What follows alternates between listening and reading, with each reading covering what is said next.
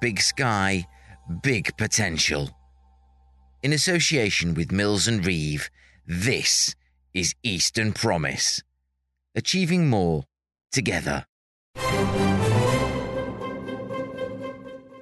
Welcome to the Eastern Promise podcast, beaming the full wattage of wonder from across the east of England to wherever you may be.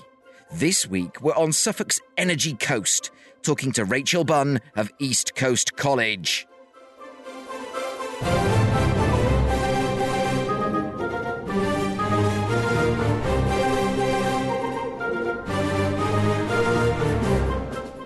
It's impossible to understate the importance of the East of England's clean energy sector to the UK's national grid. And it's similarly impossible to understate the importance of Suffolk's Energy Coast to our region's clean energy sector. And the beating heart of the Suffolk Energy Coast is unquestionably Lowestoft, which is generating the sector's future workforce. I'll be chatting with Rachel Bunn of East Coast College to find out how. And finally, every week there's somewhere we love to be and can call in but once. Find out where your seventh day stops are in another pulse-pounding crowd sorcery.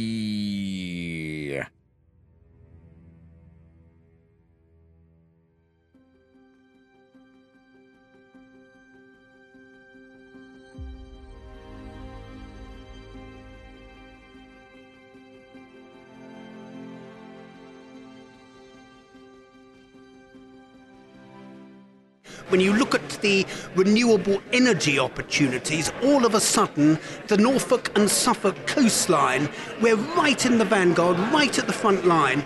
And, whether we've got nuclear at Sizewell, the offshore wind of our East Anglian coast, the opportunities for hydrogen coming out of the legacy in the UK continental shelf, we have a hell of a lot to offer the UK. And actually, we can keep the lights on single-handed.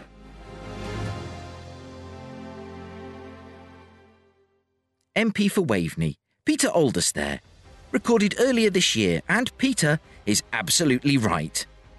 None of the political turbulence around our collective drive to net zero detracts from the power of the southern North Sea to turn the turbines that generate electricity and, in time, creating green hydrogen that will be fundamental in the decarbonisation of so much, including our transport network. However, that's far from all that's being generated by the East of England's energy sector. What's also being created are career opportunities for everyone, from school leavers and graduates to former armed forces personnel. Opportunities that need to be filled if the East of England's energy sector is going to continue to deliver and to grow. These opportunities are being transformational. Something that's felt keenly in Lowestoft, where the energy sector is driving the renaissance of the UK's most easterly town, and through the East Coast College Energy Skills Centre, widening the horizons of its citizens. Keen to know more? I headed east to Lowestoft to meet with Rachel Bunn at East Coast College. It is a pleasure to be at East Coast College in the Energy Skills Centre. We're sitting in this very, very swish series of simulated control rooms for the students. And I'm here with Rachel Bunn, who tell us a bit about yourself, because you've got quite a long title, haven't you? Now? I have, yes. So it's Director for Commercial Partnerships and Community, but I'm also the STEM lead, so it's about aspiration and getting young people into those careers. Yeah. So, you were at the recent East Wind Cluster event at Orbis Energy in Lowestoft. One of the questions I wanted to come to, and now's a couple of times anyway, there's a very close interaction between the college and the sector, particularly in Lowestoft.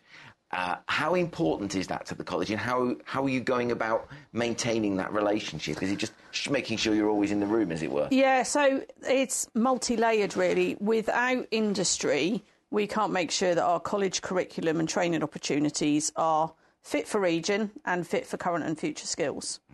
So it's partnership and collaboration all of the way with companies, local, regional, national, international, sector bodies such as EAGA, East Wind, to really make sure that we know what's coming, but we also understand what the current pressures are. So we know at the moment, working with the sector, everyone's facing recruitment problems. So the college is working with the sector to go, actually, let's flip it on its head. What can we do different? So it's not just a case of putting out job adverts. It's how we can raise awareness, how we can get adult retrainers, how we can get armed forces leavers, as well as inspiring the future workforce, which is currently at primary school, high school and colleges. I was looking at some work that had been done in the sector by the Energy and Utility Skills and Labour Requirements of the Offshore Wind Industry 2018 to 2032, and estimated that the energy sector, now that's not just offshore wind, but the energy sector will need, by next year, 2024, 0.75, that's 750,000 people, the vast majority, 0.6 million of whom are replacing retirees.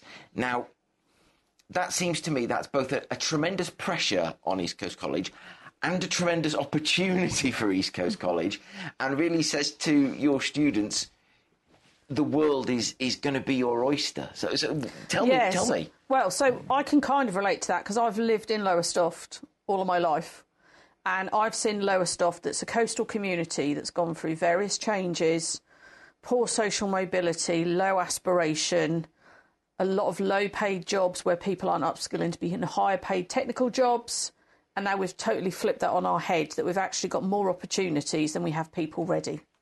So that does provide a massive challenge for the college, but that's what we're here to do. So it's not just a case of we're training our 16 to 18-year-olds and training apprentices. It comes back to the adult retrainers. But also, if you think about primary school people now, they are going to be the workforce when all the wind farms are operational, when Sizewell is operational in 10 to 12 years. So that's why we need to look bigger. It's also working with employers around retention, not just recruitment. You know, keep the people that you've got, keep them training opportunities, make sure they feel valued, that they feel part of that team, because actually since COVID that's more and more important to people. It is, it really is. That personal element. But it's never ending, and we can't just think what we did 5-10 years ago in education is what is fit for purpose now. So it is thinking on your feet, it is thinking outside the box. We did a project at the beginning part of the year with the Aviation Academy in the Netherlands. Wow. So we had 10 students come across from the Aviation Academy, post-COVID, lack of aviation jobs, but they'd done 2 years engineering. So they spent 3 weeks at the college, finished with Maersk, completing and Hexus, all of their GWO training. They're now offshore wind technicians back at home. But that gave us the opportunity to then go, OK, so our students are planning to go across and they'll be doing blade repair and something else at their specialism. So it's about broadening the opportunities and exposing people to what can be rather than what it is. Do you know what? I really chime with that on a person. I mean, it has been wonderful. I worked in Lowestoft for about 2 years in my not long out of uni days, which is a lot longer ago than I care to remember now. But I remember at the time it dipped for a while, but you got the First Light Festival, came in past the pavilion, lots of shiny, cleaned, polished buildings, and the opportunity here, this is why I'm so interested to come out here, that I feel like the opportunity here is really, really beginning to cook. It's really something. And I'm interviewing Peter Aldous, who's the local MP here, in 2 weeks' time. And that's very much a theme I'm going to come back to with him.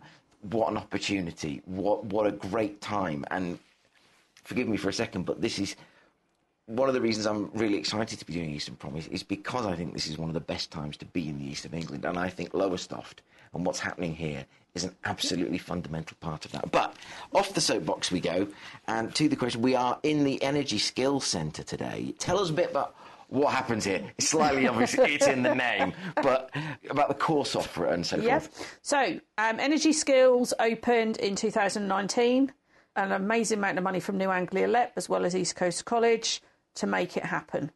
So it's been talked about for many years around this is going to happen in East Anglia off the energy coast, but you needed momentum. So actually being built and opened in 2019 was the right time, excluding COVID, little blip. But it has become a real hub, and it's not a college building as such. It's a building on the college campus that does something a bit different.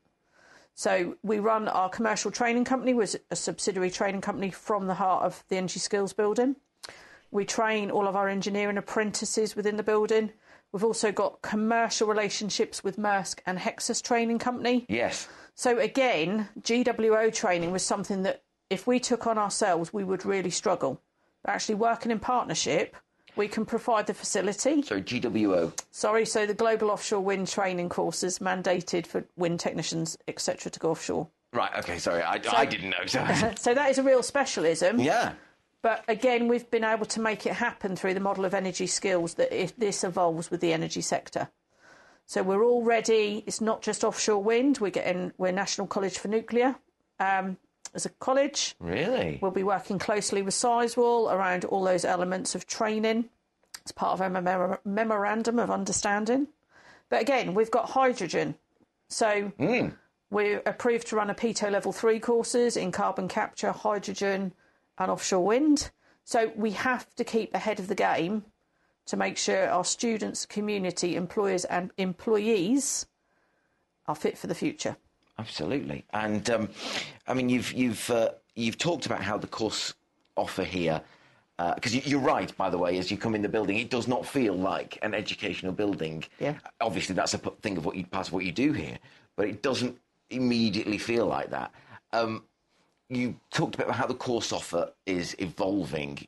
The sector is evolving because the picture has got, of late, a bit less certain, shall we say. But I'm confident, not that I know much, but I'm confident that will change in the fullness of time and we'll return more to that. But I was interested, you mentioned Sizewell C, because I wondered to what extent you're looking at not just training Sizewell specific, nuclear industry skills, but also skills that will allow your graduates to go to Sizewell and work on Sizewell. But then when Sizewell's, I want to say done, but, move back and be in part of the offshore energy sector, go to other offshore energy sites, because I was looking at the recruitment needs, and here we are, offshore wind employment growth by region. And East of England is one of the three: Scotland, East of England, Yorkshire and Humber. Yep.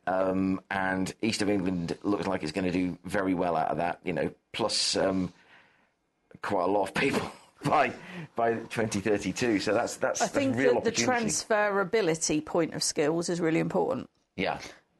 So Sizewell are very clear that they also want to leave a legacy for the region. Yes. So it's not just a 10 to 12 year build and that's it. It's about legacy. It's also supporting not just aspiration but upskilling. We know there will be some movement from companies of employees moving to other people. So it's actually how you support that backfill. But also that transferability is from oil and gas into hydrogen or into offshore wind. But it's the skill set as well. So a welder could be doing welding and fabricating at the moment, could go to work at Sizewell and then bring a higher level skill set back. Yeah, exactly. The other key bit is civil engineering is obviously going to be one of those key phases first at Sizewell, but it's also the highways, the rail, the utilities. It's all transferable skills and qualifications. So the college will be opening up a civil engineering campus at Lound, which is halfway between Lowestoft and Yarmouth. Right. And it will be doing the initial phase linked to projects in region, especially with Sizewell, around earth moving, groundworks, leadership and management, short courses. But again, we can't do that by ourselves. So we're looking at exploring partnership models around how can we keep skills training in the East, absolutely, rather than scaffolders having to go down to London or people going up to the Humber. What do we need to keep the East on the map during projects and after? Well, I think you kind of alluded to that already, didn't you? With you talking about blades, and surely I don't know. I know my nephew's very interested in aeronautical engineering, but the first thing I thought when he said that was offshore wind, or indeed onshore wind. And surely a blade and propeller are basically the same thing, are they not? Yeah, I think it's as well broadening people's focus. That actually, if you at the moment you say to a lot of young people about offshore wind, they all focus on offshore wind technician. Yeah. But that's not everything. So we know the construction, civil phase for the cables, the substations, the interconnectors, all of that's critical. But also the ecologists, the environmental surveys, the planners, they're in really short supply. So it's not just focusing on the key jobs that are known, it's the mix of everything that makes the project happen. Yeah. So that's the other bit we need to really try and instill this year is, yes, the sector, but the breadth of jobs within it. So what do you think that the wider impact of the superbly trained graduates coming out of East Coast College have had on Lowestoft and the sort of surrounding areas? So we really try to have past students and apprentices as ambassadors. So we've got students that maybe started off on a level 2 engineering course who are now on their degrees or have now finished their apprenticeship, or they're now off to some far amazing global project for 6 months with an amazing salary and amazing progression. But we have to set the students up ready as well. So one of the things we've done in preempting Sizewell is we've been working with Doosan Babcock. So our welding students attend interview, recruitment and selection day in the summer. And the best ones are picked to go on to an apprenticeship for Doosan, currently at Hinckley. With the view they will come back to Sizewell as supervisors. So it's also about what opportunity is there as a skills pipeline that longer term can bring skills back into the East as well. It seems very rich in terms of opportunity. Oh, it's so really exciting. Does. It must be. I do envy you that, because it is. You get to sort of, you're at the frontier of, literally and metaphorically of the skills. And I was interested to see, going back into the reading I was doing, that talking about the changes in turbine technology and the less need for actual mechanical parts. Yep. So, and how are you sort of reliant? I don't want to say reliant. Are you working closely with industry to understand those changes so that you can get them into the curriculum as soon as possible? We have to, because if not, there's the danger that we continue teaching to a curriculum that relies on qualifications that are not regularly updated by awarding bodies all of the time. So it's how else can you enhance the curriculum so it's current? So wherever we can, we work with employers around site visits, masterclasses, sharing of resources. And we've even kind of gone to the how can we share nationally online teaching. So working with other colleges that may have, for example, a hydrogen specialist who would put on an hour's masterclass, that we haven't got to trip everybody up to that college. We can just use technology. Yeah. So we can't rely on just one aspect. Now, as a college, just like everybody else, we struggle with recruitment for staff because we can't necessarily be competitive with salaries in industry for the higher level skills. So we're now exploring how we can work with industry that if they're quieter periods of time, we could second their staff in. We could train them for train the trainer, assessing, mentoring. So they don't become a full dual professional, but they're getting a taster of what they could do, but also our students can benefit from it. Yeah, because some of them, it'll really get into the blood. Do you know what? I really enjoy this. It'll get into the bloodstream. It'll be, oh, this is great. I love it. And they'll want to, they'll want to do it regardless. Even if it's an evening a week or a day a month. It's still enhancing our curriculum offer to be really current and exciting and led by employers. I mean, sitting in this room, I can see why it's exciting, because you've got all these control panels, and this is just the room for the teachers, isn't it? It's not the actual students is next door. You've got 2 CB radios. It's amazing. I just bear with me, because I'm trying to read my own handwriting. Apprenticeships. Yeah. So what's the role the college has in apprenticeships? So we deliver a breadth of apprenticeships. We have had an increase in welding, fabrication, machining and engineering this year. But again, it's kind of the chicken, egg and an apprentice. It's great. Employers want to offer that opportunity, but if they haven't got foresight of 3 or 4 years' work where they know it's guaranteed, it's risky. Because what you don't want to do is take an apprentice on and then you're struggling to provide the on-work learning, the exposure. So it is hard sometimes, but actually we've got a really good mix of employers that are saying we commit because we know we need to future-proof our own internal workforce. We know in 2 years we're going to have 2 people retire. Yeah. We know that X, Y and Z. We know we're now in the supply chain. So an apprentice is homegrown, train as you wish. They're part of that future workforce. One thing we've also just completed as well with Norfolk Manufacturing Group is our first engineering boot camp. Excellent. So, a year in the making, but absolutely amazing experience and really positive outcomes. So, it's an 11-week, full-time, 5 days a week course for adults looking to get into engineering. Yeah. So we started small with a group of 9. Right. Who were really engaged, who could commit, who wanted to do something different. So we had an armed forces leaver. We had an ex-fisherman. We had someone who was working as a caterer in pubs. We had someone who had done engineering and left college at 17 and gone to work on highways but wanted to come back into a real mix. So 11 weeks, again, they had 9 site visits and master classes.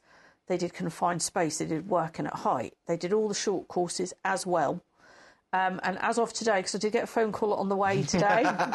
Excellent. Breaking news. 6 out of 9 have got jobs related to engineering. Really? With local companies. Oh, wow. Yeah. I think what I find really lovely about what you're saying is it's that when you first are saying these things, it sort of strikes me, oh, wow, that's really innovative. But then it's like, well, of course it has to be this way. It does.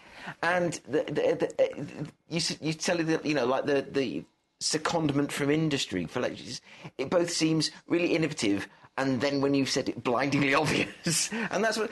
But the way you're adapting so quickly to all these changes into a really fast-moving sector. I mean, I have to take my hat off to you because that's it. We have to feel that around you. It's amazing. We have to. That sometimes we need the crystal ball moment of what could be different. Now we could try something and we can learn from it and go, that didn't work. But we can't.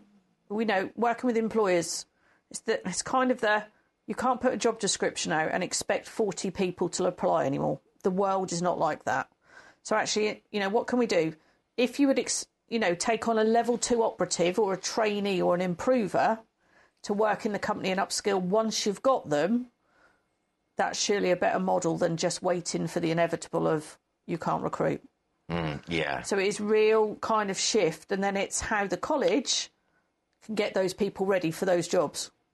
But yeah, it is. I love it. So you're educating the industry as much as the students. Yeah, it's we have to think differently. Yeah. We have to think differently. So to what extent is the recruitment challenge, which is the demand, across the piece, from the very highest skilled to the, to, I don't say the lowest, but the from the more technical side of things to the more cerebral to the manual, is that like, well, hey, this is brilliant, or have you got to try and kind of like encourage your students to think carefully about the steps they take? Yeah. Is it all of the above? I think if we kind of, in the real world, we would be living in a locality, Lowestoft and Yarmouth are very similar in terms of demographic. Mm-hmm. We've got a high volume of people that are entry 3, level 1, adult skilled. And then you've got a big gap at level 2 and level 3. Yeah. But we know the jobs that industry needs are your level 3 and above. Yeah. So how do you then get someone who's very low skilled, may have been unemployed for quite a while, to be aspired to take short courses, stepping stones, to get somewhere? And that's the challenge. It isn't the curriculum offer, it's how we work with the change of demographic. It's getting people to believe in themselves, isn't it? That this is not out of your reach. It is. So the beauty of college is we've probably over the last couple of years had about £8 million worth of ESF funding, which our team have done an amazing job at getting people from unemployed, either short or long term, stepping stones, mentoring, confidence building, to then get in the jobs, to then realise that actually it may be catering, it may be business admin, but they can do it. Yeah, absolutely. And then continue on their journey. But we've got a higher problem where that deprivation automatically gives us a lower starting point. Yeah, I mean, it is an issue. It's obviously an issue. But as you say, one of the things that makes me really excited for Lowestoft, and I say this not just someone who used to live here, but it is that richness of opportunity across the board as the industry grows, because more offshore turbines and floating turbines. That's going to be a whole thing. Means more ships, more crews, more drone operators, and then you got more people serving them lunch. Yeah. More people, and then that spins out into the town. There's more people walking around the town at lunchtime. More people to give them, etc., etc., etc. And pretty soon this. You've got a more stable economy. Exactly, you've got a more stable economy. You've got more people coming here, and you've got the impact that brings of on places like East Coast College, and the kind of people you're turning out into the world. It's really. I've said it again. I'm going to repeat myself. It's really exciting. I think because it's such a shift as well that the communities, the towns, shift. have had such a long time of not doom and gloom, but not a lot of opportunity. Yeah. And every single thing just seems to have fallen into place. Now, that does provide its own challenge, because I've sat in meetings, say, 5 or 6 years ago and looked at lovely Gantt charts going in Suffolk and Norfolk. You're going to have all this offshore wind development, and that will finish just at the same time as Sizewell starts. And it's a lovely timed Gantt chart. And now things have happened, delays in planning, consent, squash. Yeah. So we've got offshore wind, who are now going through consenting phase and planning, same time as when Sizewell is going to start, exactly skill set, civils. And we've got to work out how we can also get the different energy sectors to think outside the box of, when we finish this project, we can future-proof the workforce that's going to be leaving us, because we can work with the next workforce that need their skill set. But actually, that workforce, we might be able to train them up differently and they can come back to us.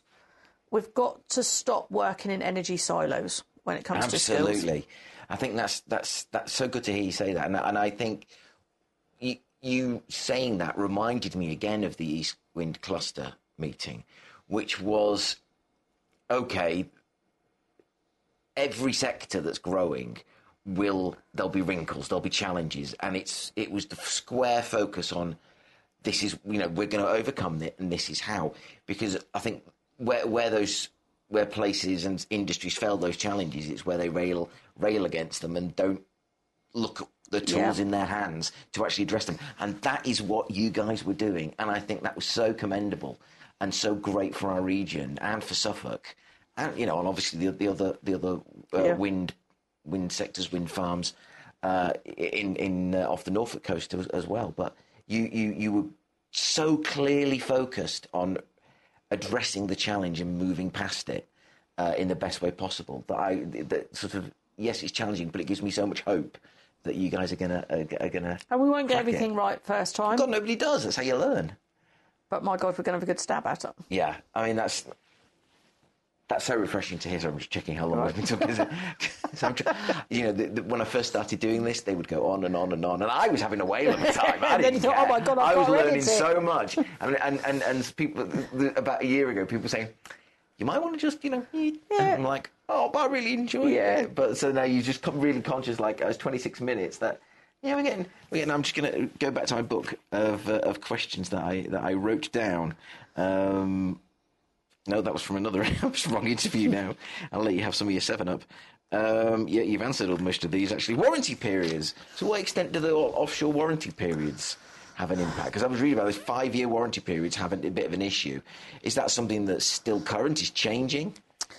It's not something really we embed into a skills problem. Mm-hmm. It's more we kind of focus on how we can get people to the companies to then they worry about that bit afterwards. Right, OK. It's not really an issue for really, you. Not really for you. an issue That's for us, fine, no. I don't mind. And we've done that one. This is going well. We've talked about that. I mean, you kind of alluded to this already, but is there a healthy kind of trade is between the various wind farms off the east coast in Scotland, Humber here? It's not like you said about collaboration and partnership has to be the way forward. It's not like get your mitts off our graduates. It's kind of our graduate has a job to go to. That is wonderful. Yeah. And then we've got the chance that a more skilled graduate, person will come back to the place he knows, the place he loves, or she loves, and you know. You know, if you think about offshore wind, they're a fairly mobile workforce. So even if they may be operating out of Lowestoft, they will probably go to other wind farms for the company they're working for. Yeah.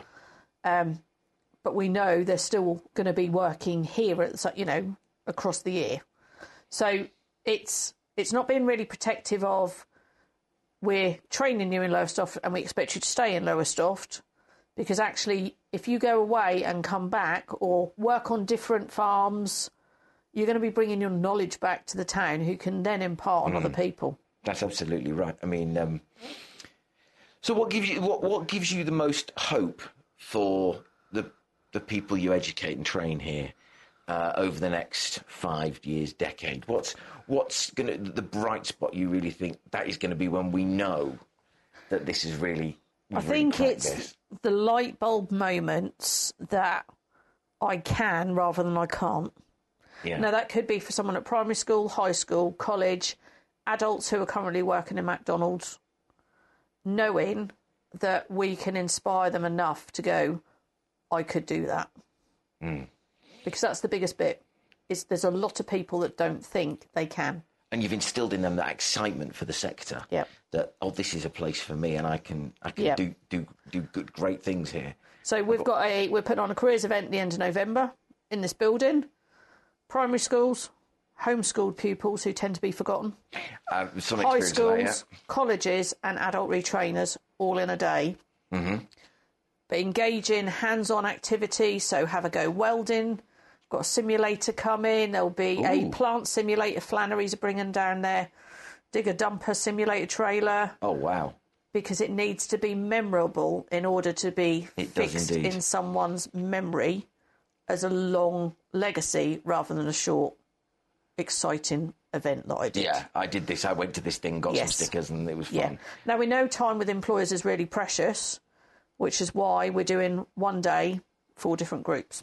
Yeah, but by the same token, they want the people, so they've got to put the... Yeah. I don't know what that was. But they want the people, so they've got to put the energy into actually... Exactly. Enticing them in. But it's team effort. Yeah, absolutely. Do you want to say what the date is so we can make sure? It is Monday the 27th of November. Because this is going out, this will be out in a week. Yeah, so it's on my LinkedIn as we speak. Aha, and all the schools have been invited. It. Yeah. So it's the best experience we can give. So one bit I didn't say about in the Energy Skills Centre is our marine simulator. Ooh. So we've got 3 state-of-the-art marine simulators. We provide international training for chief mates and officer of the watch delegates. So they come across on visas to train in Lowestoft. Right. Which is fab. But again, it's inspiring the future workforce. So last weekend we had a model engineering event in this building, worked with a local group. We had over 1,000 adults, probably over 500 children for the weekend, can see model engineering, have a go at things. Yeah. And you could see some of those children so hooked, I know I'll be seeing them in 5 or 6 or 7 years' time. Wow. Because it's getting the light bulb of, oh, wow, I want to know how that works, or I can mend that, or what does that do? Yeah. But even, it was really nice because we had intergenerational, so we had grandparents, parents and children. Yeah, wow. So the grandparents were imparting knowledge of what they used to do as a job and how things had changed. It was amazing. Yeah, absolutely. And again, it's thinking different. Do you ever get offshore in a boat? No. No. Do you draw the line there? I'm quite happy to stay onshore. You go and have a lovely time. You take some pictures for me. Rachel Bunn, what a pleasure to be here at East Coast College. What a pleasure to talk to you and see what absolutely wonderfully safe hands the future of the energy sector We hope is so. in. And I know so.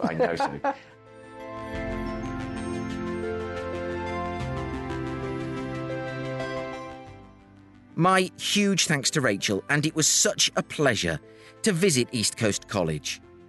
The Energy Skills Centre is a brilliant resource, and I firmly believe that the renewable sector will prove transformative for Lowestoft.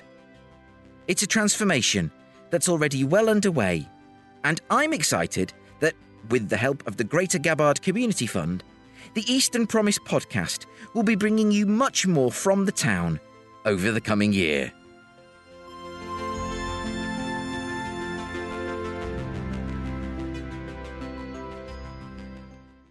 And now...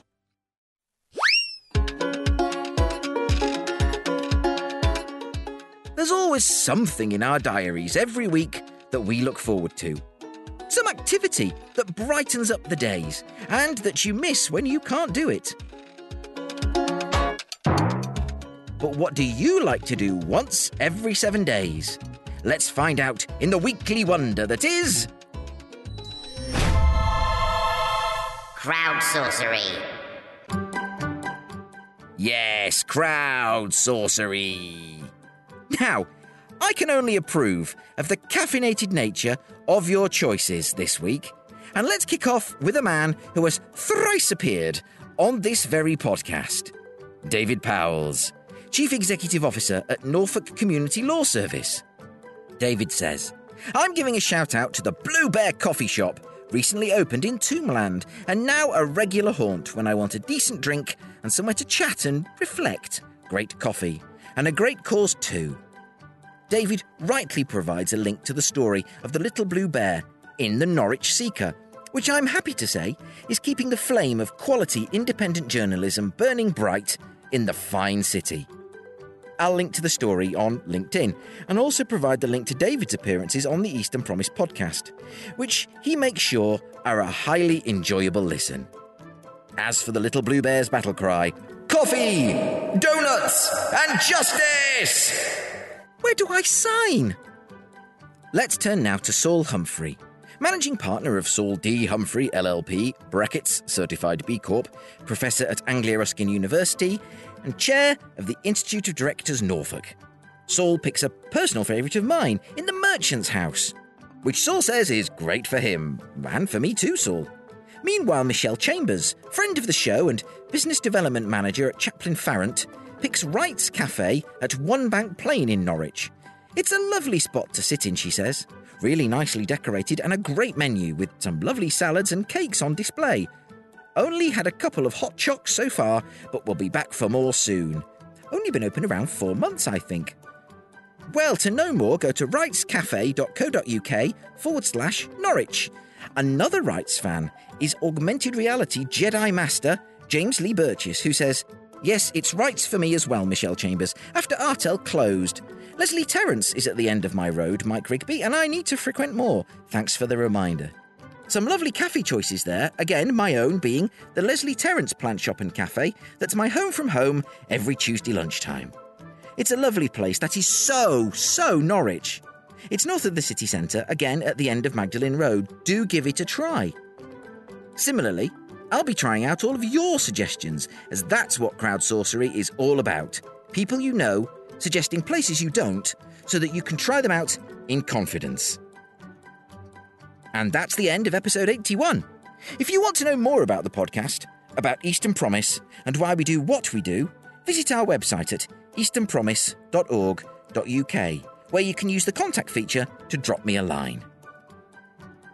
It only remains for me to thank Rachel Bunn of East Coast College, all my crowd sorcerers, and our very own Darth Vader, Engineer 49. Next week, in the second part of our occasional series looking at how sports teams in the east of England support their local communities, we'll be joining the Cambridge United Foundation on location, delivering a holiday club for children in one of the most deprived areas of a city that's regarded as one of the most unequal in England. I'll be talking to the U's Head of Foundation, Vicky Neal, accompanied by Eastern Promise's Chief Sports Correspondent, my very old friend Andrew Duboc. That's all to come on episode 82 of Eastern Promise. So until next time, bye for now.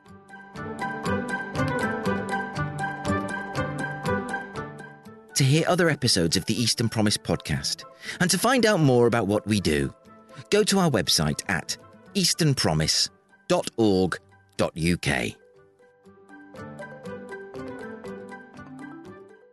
Eastern Promise is a Priors-Croft production in association with Mills and Reeve, achieving more together. Coffee, donuts, and justice!